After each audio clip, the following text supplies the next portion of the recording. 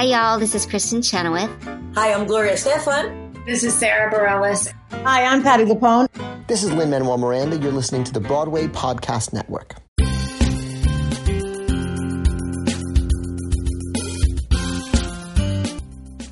You're listening to Stagecraft, Variety's theater podcast, taking you backstage with the biggest stars and the hottest shows on Broadway, off-Broadway, and beyond.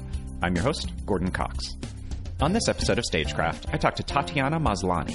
The shape-shifting actress spent 5 seasons playing a dozen characters in BBC America's sci-fi action series about human cloning, Orphan Black, and won an Emmy Award along the way. Now she's making her New York stage debut in Second Stage Theater's off-Broadway production of Mary Page Marlowe, the new Tracy Letts play that finds the extraordinary in the ordinary moments of one woman's 7 decades of life. Maslany is here in the studio with me to tell us all about it. Hi, Tatiana. Thanks for sitting down with me. Thank you for having me. It seems like the most immediately striking thing about you and Mary Page Marlowe is that you spent all this time on a TV show in which you played all the roles, and now you are starring in a show in which you play only one role and you share it with 5 other women and a baby doll who play the same character at different stages of her life. Was that part of the appeal for you? I mean, the script itself, you know, like Tracy Letts' writing is just so completely embarrassingly accurate and revealing, and reading the scenes that I was going to be doing, reading all of the scenes, really, I just felt so compelled to do it in the sense that it was saying things that I felt that I knew to be true, that I was questioning myself. And because of the sharing of the part, there's like this element of community in it.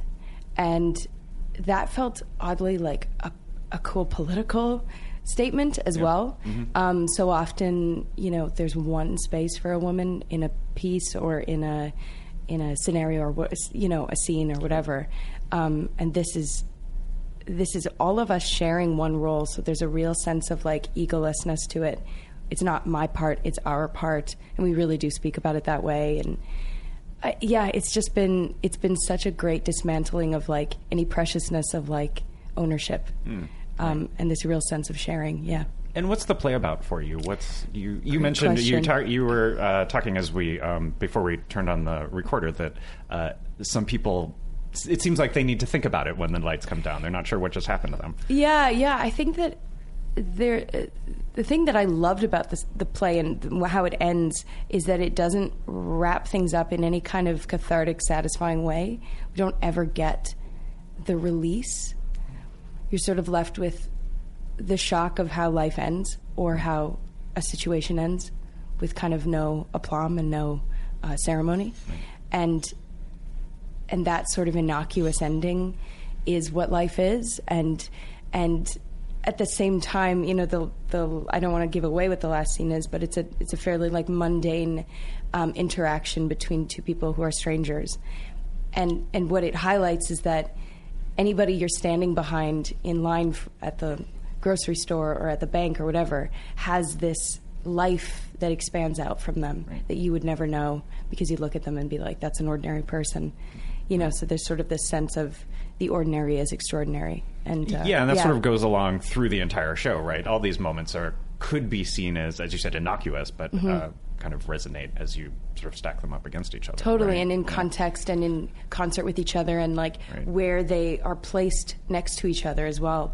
What lessons Mary Page is learning in one scene and how she's embodying those or warping those in the next, or you know, this sort of, we do a lot of crossing on stage of the Mary Pages where we get a chance to look at each other in a sort of abstracted, is it us thinking about that moment? Is it us, you know, embodying that moment? What is it? You know, that transference. And so it's beautiful. I'm obsessed with it. I'm having the greatest time. When was the last time you were on stage? 7 years ago. Okay. In what? In Toronto. I did a play. My friend Ben Lewis got the play. It's called Other People by Chris Shin, who wrote Dying City. And it's awesome, beautiful play. And Ben, like, got it all together, and we produced it ourselves. And it was, but that was the last time. Right. And then other than that, like some improv shows and stuff like that, but no play. Yeah, you've done improv. You have an improv background, right? Yeah, I grew up doing that. Yeah? Like from the age of 9. Are you a comedian in No, your head? Is that what, not at all. I like fully revere them and like they're my heroes, but I it's a world that I like to look at, but not participate in necessarily. And why was theater something that you wanted to get back to? Well, theater was where I started for sure, and I was in young people's theater for years, and was always doing musicals, always doing This was in Canada. In Canada, you were in Saskatchewan, is that right? Or, yeah, all right. Saskatchewan, in Regina, Saskatchewan, and we had awesome programs there. I was always in like community theater and dance classes and all of that, so we were always performing.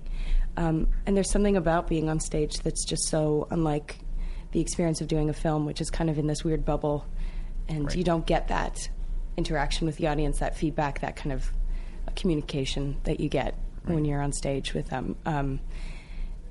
Yeah, and I'm feeling that so much, and also just like the mechanism of what's happening backstage. There's like a purity to the storytelling that's like we're all making this for you right now in this moment, and we like want to share it with you. There's something so kind of unadulteratedly pure about that, and sort of I don't want to say uncool. I mean uncool in the way that it's not. And it's deeply earnest, yes, like that. Yeah, it's just like so like. For you right now, and there's something really kind of childlike and playful about that, and it's amazing. I'm loving it. Yeah. So how did, as the five of you got together to talk about how to play one character, and how did you approach the idea of you are all playing the same person, and where do you overlap in terms of I don't know what mannerisms or emotional life or whatever? How did you try to create something that create a character who was cohesive across these five women? Yeah, so 6 women. Lila Neugebauer, who's directing, who's the director, is unbelievable. Yeah. And did you know her before this? I knew her very, very briefly through Christian, actually. But we all, like the entire cast, there's 18 of us. It's a massive cast for a play. Right. It's huge. It's so huge. It's like old school musical. Yeah, it is. But we all sat around the table for a week and a half, going through the script and discussing things and sharing parts of our lives that felt resonant or that could color something differently. And there was really no like, and now this is my scene and now I talk about my scene. There was a real sharing of story and of ideas and of questions from the start. So it was never individual, as much as we do our individual work. But also then we're working with an awesome vocal coach called Gigi Buffington, who does warm-ups with us. We read each other's scenes, all of us Mary Pages, to speak the words of us at another point or us, in the past, just to kind of get a sense of connection that is sort of unintellectual, Right. And yeah, we get to act out each other's scenes with each other, which is really fun. And you learn a lot through how people express themselves or how they inflect or how they gesture. And that's the other thing, is we've been able to sit in rehearsal with each other, watching each other's scenes and watching how, I watch how Susie moves through the scene, how her hands move. This is Susan Porfar, who is one of the Mary Pages. Yep. Yeah, yep. And who's just phenomenal, watching her impulses move through her and going like, I wonder if I could try that on just to see if that resonates for me, or that gesture feels really resonant, that feels like Mary Page, in my scenes. And, so there's things we steal from each other and share with each other. Right. Mm-hmm. How do you think of your Mary Page as being different from the other Mary Pages in terms of where she is in her life and how she's feeling about it? And all that stuff. I mean, she's starkly different from where we see her at 19. And Emma Gear plays her at 19 with this beautiful openness and possibility. And she says the phrase "I don't know," but it means a 1,000 things. It means the world is open, and there's so many chances, and there's so many opportunities she could seize, and she's willing and ready to do that. And then when we see her, the next chronological scene is one of my scenes where I'm having an affair with my boss and sort of locked into this pattern of behavior that doesn't seem fulfilling. Oh, that's interesting. You just said the next chronological scene, but it's not how we see it in the show. No. Right. Like the next time I'm on stage is in the shrink it's a different scene. Yeah. Right. Which is late after that other scene that you were just talking about. Yeah. Like 10 years after. now that I'm thinking about it this just now, it's very clear what the timeline is in that play, and that's pretty impressive now that I think about it. Well, and that's the thing. Tracy said he wrote the play in the order that you see it. So he didn't write it in chronological order. It made sense the way he was writing it, and there is like a kind of sort of traditional theater arc in it. Yes. Yeah. Even though it is nonlinear. Right. Yeah, and I guess in terms of like where my Mary Page is at, there's a deep questioning of identity throughout, but she's really facing the dilemma of the roles that women are expected to play in their lives, in their own lives, and within themselves, and how they play out those roles, how they fit into those roles, whether those roles are constrictive, restrictive, whatever, whether they put them on themselves or had them put on by society, which is something I can very much relate to and would love to talk about at great length at any time. No, it's great. It's great to get to explore that every night on stage. It's, yeah. Right. Very resonant. Let's talk a little bit about Orphan Black, because I think it's actually a really appropriate thing to talk about on a theater podcast, because for me that show felt like one of the most theatrical things on television in that it made acting visible in a way that I don't get from anything other than theater usually, right? Like the part where we get to see one actor play multiple characters in a single story is like a thing that happens in Angels in America. Like it's baked into the DNA of Angels in America, for instance, but it's not a thing that we get to see on screen. And that was one of the things that I enjoyed so much about Orphan Black. So my question is, did specifically your work on stage kind of inform the way you kind of created all these characters and differentiated them in your head? Yeah, I mean, I think we had to really kind of go with the gimmick of it and lean into it without, I had to shirk a lot of embarrassment of like people are going to see my acting. You know what I mean? Because it is overt. It's like now I'm in a different wig and now I'm doing a different accent and I'm the same person. Yep. So there is an element of like trusting the suspension of disbelief that I think definitely comes from doing improv as well and doing that was theater. My next question actually, is if improv played a role in that totally, as well. Because in improv you're creating the setting, the like costume, the status, the like time period, all of it with nothing. And with just the suggestion and just in the moment with your scene partner and the audience like fills in the blanks. So I think that element really helped me in just kind of going like, just dive in and just like trust that people are going to go with you on this and trust yourself to just like play. And then also this sense of like yes and, you know what I mean? You get like the small thread of who this character is. So she's like maybe Ukrainian, has killed many people, but like loves to eat. So like so those are like the three things I've got, and then it's like hyper religious but like a deviant. So like how do and those are the suggestions, and then it's like from there you just kind of extrapolate and expand on it, and suddenly this creature comes out, For listeners who haven't seen the show, that is one character. That is one of the characters. Helena. She's delightful. Did not make her up.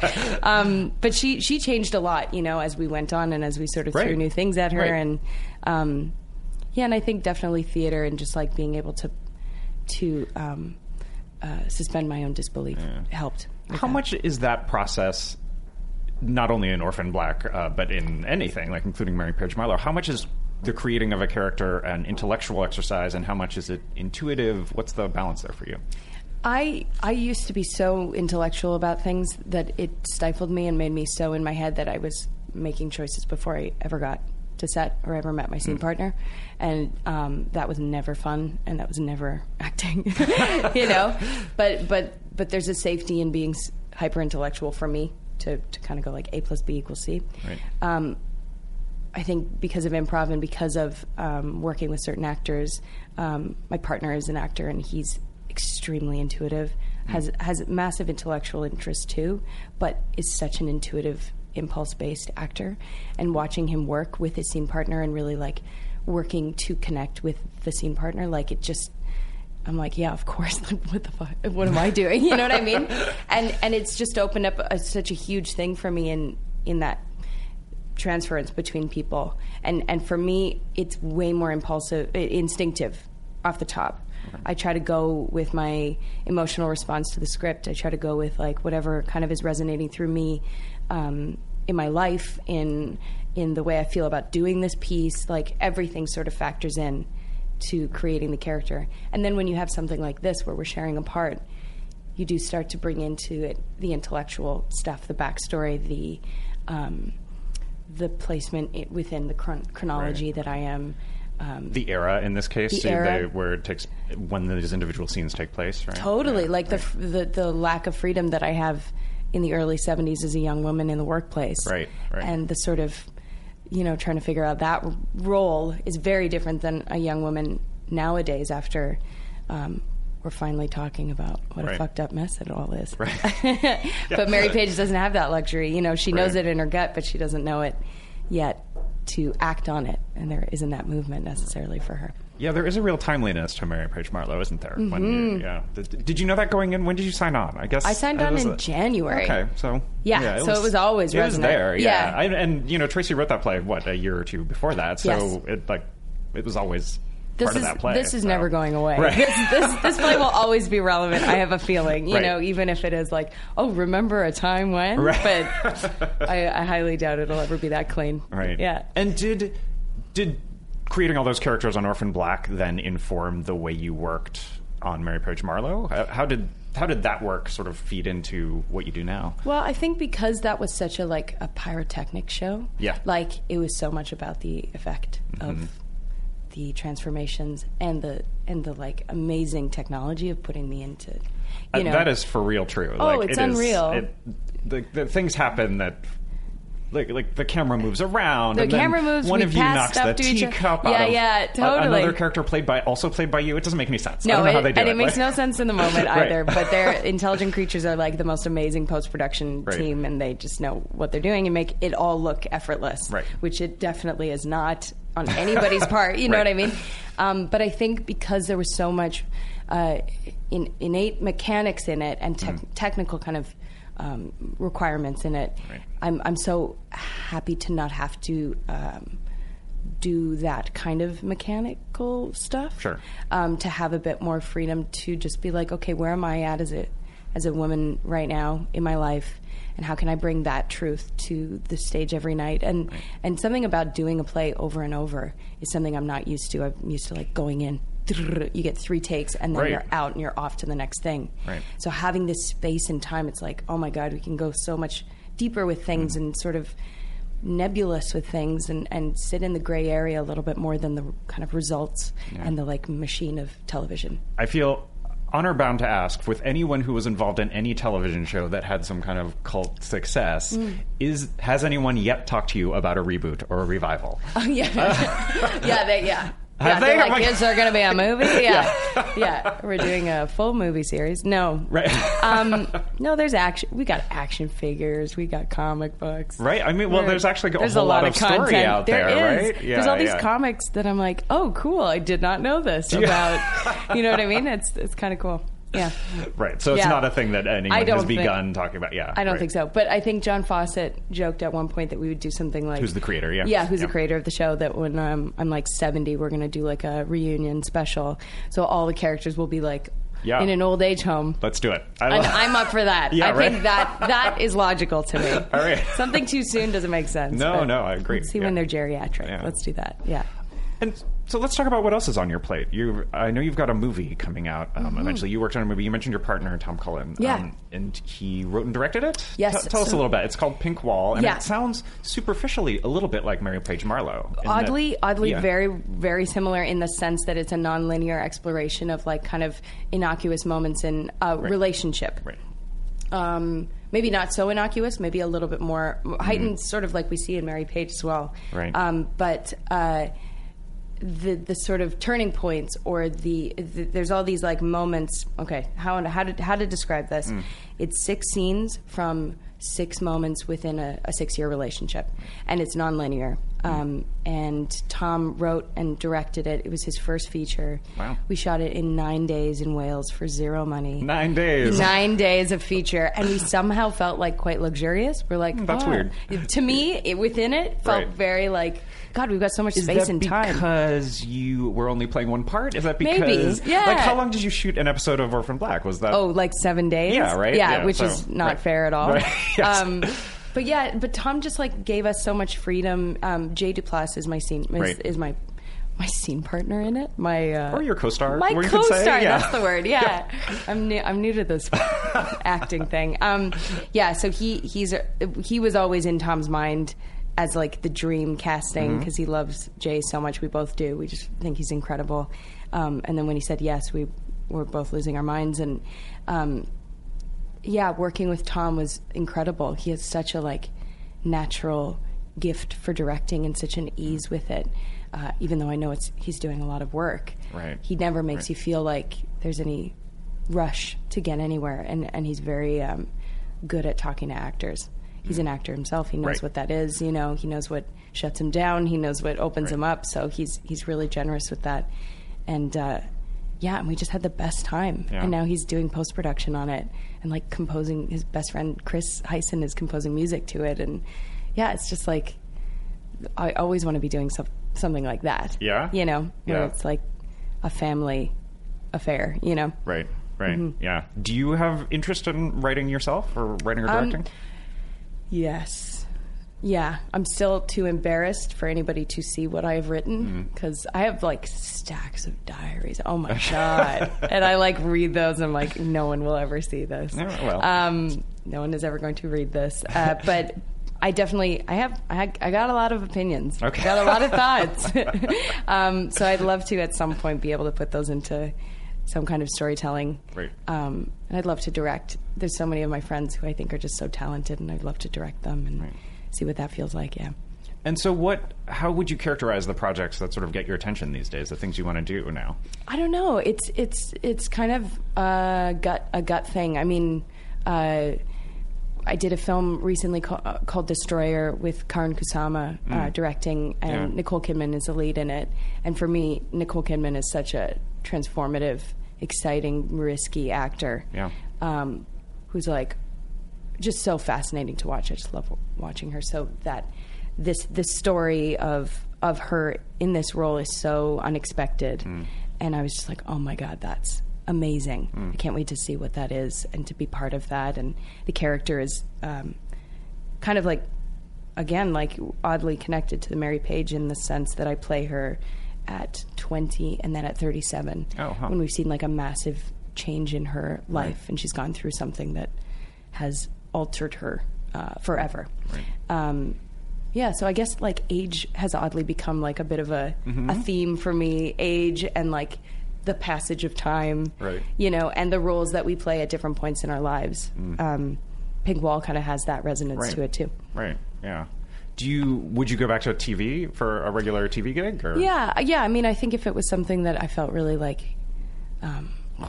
about, you know, I know what it takes to do a show now, like after being on Orphan Black, and I always loved Orphan Black, and I need to love the thing as much as that to, you know. Right. Presumably it would be slightly less grueling because you don't have to swap out and play all those roles, but you know, who knows? I hear it's still pretty hard to be in a TV show. So it's just that like consistency. I kind of have right now I have a bit of a short attention span, so I'm happy to do 3 months on something, 4 months on something. I bet. Yeah. Are you interested in making theater a part of your career regularly? Yeah. Like right now, I'm like, I'm never going to do anything but this. Like, can I do this play for the rest of my life? Yeah, I just sort of, I really want to keep doing this. I just love this, like, collaborative aspect of it. It just is so, it's so much fun. Yeah. So much fun. Do you sing? Is there a musical in your future? Okay. There is musicals in my heart at all times, but I do not have that. They are athletes. Right? It's you know true. what I mean? Like, I remember seeing In the Heights, I think, was the first musical I ever saw. Oh, wow. Which is, I mean, on Broadway. I saw musicals since I was 4 years old. Jesus Christ Superstar was the first one. Terrified me. But you did a little Jesus Christ Superstar in Orphan Black. Oh, they were like, threw me a bone. Yeah, exactly. But when I saw In the Heights, I just remember I was sitting, like, second row, and the lights went out for intermission, and I turned to my friend and was like, and just like burst into tears because I was just so moved by this talent and being that close to it. I just couldn't And then I got to go to the Tonys recently and see Bernadette walk past me, and me and my best friend Tess, who we grew up doing theater together, were like just nerding out. Yeah. I mean, I'm happy to watch them. Other than Jesus Christ Superstar, what are some of the other musicals that live in your heart? Into the Woods. Mm-hmm. Really anything Sondheim. West Side Story. Yeah. I'm kind of like a classic musical theater nerd. Are there any roles that you're dying to play on stage? No, I don't know. I don't know. Are you more of a new work? Do you consider yourself gravitating more toward new work or to classic roles? Maybe. I've never really played. With musicals, I always did we did Annie, we did Oliver, we did everything, Into the Woods, all of that. But I've never really done an old play, I guess. No, I don't know. Right. Yeah, I mean, I'd love to. I'd love to do anything. Right. Yeah. What do you got? Well, I can't wait to see what it is, whatever it is. Yeah, thank you. Thanks a lot for being here, Tatiana. It's great to talk to you. You too. Yeah, thanks.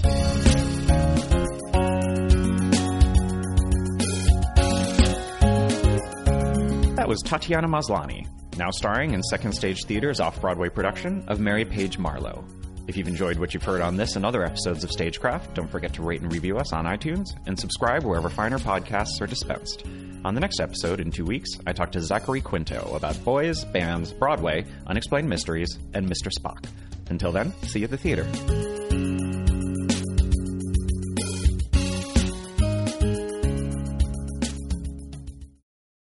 Hey, it's Leslie Odom Jr. here on the Broadway Podcast Network to tell you about the Rise Theater Directory, a program of Maestro Music. Rise is a national online resource designed to connect and empower backstage and administrative and creative theater professionals from underrepresented backgrounds. If you work or aspire to work in the theater community, this can help you find your next project. And if you hire theater professionals, search the Rise Theater Directory to find your next team. Create your profile now and get more information by visiting risetheater.org. That's theater with an RERISETHEATRE.org, because only together we rise.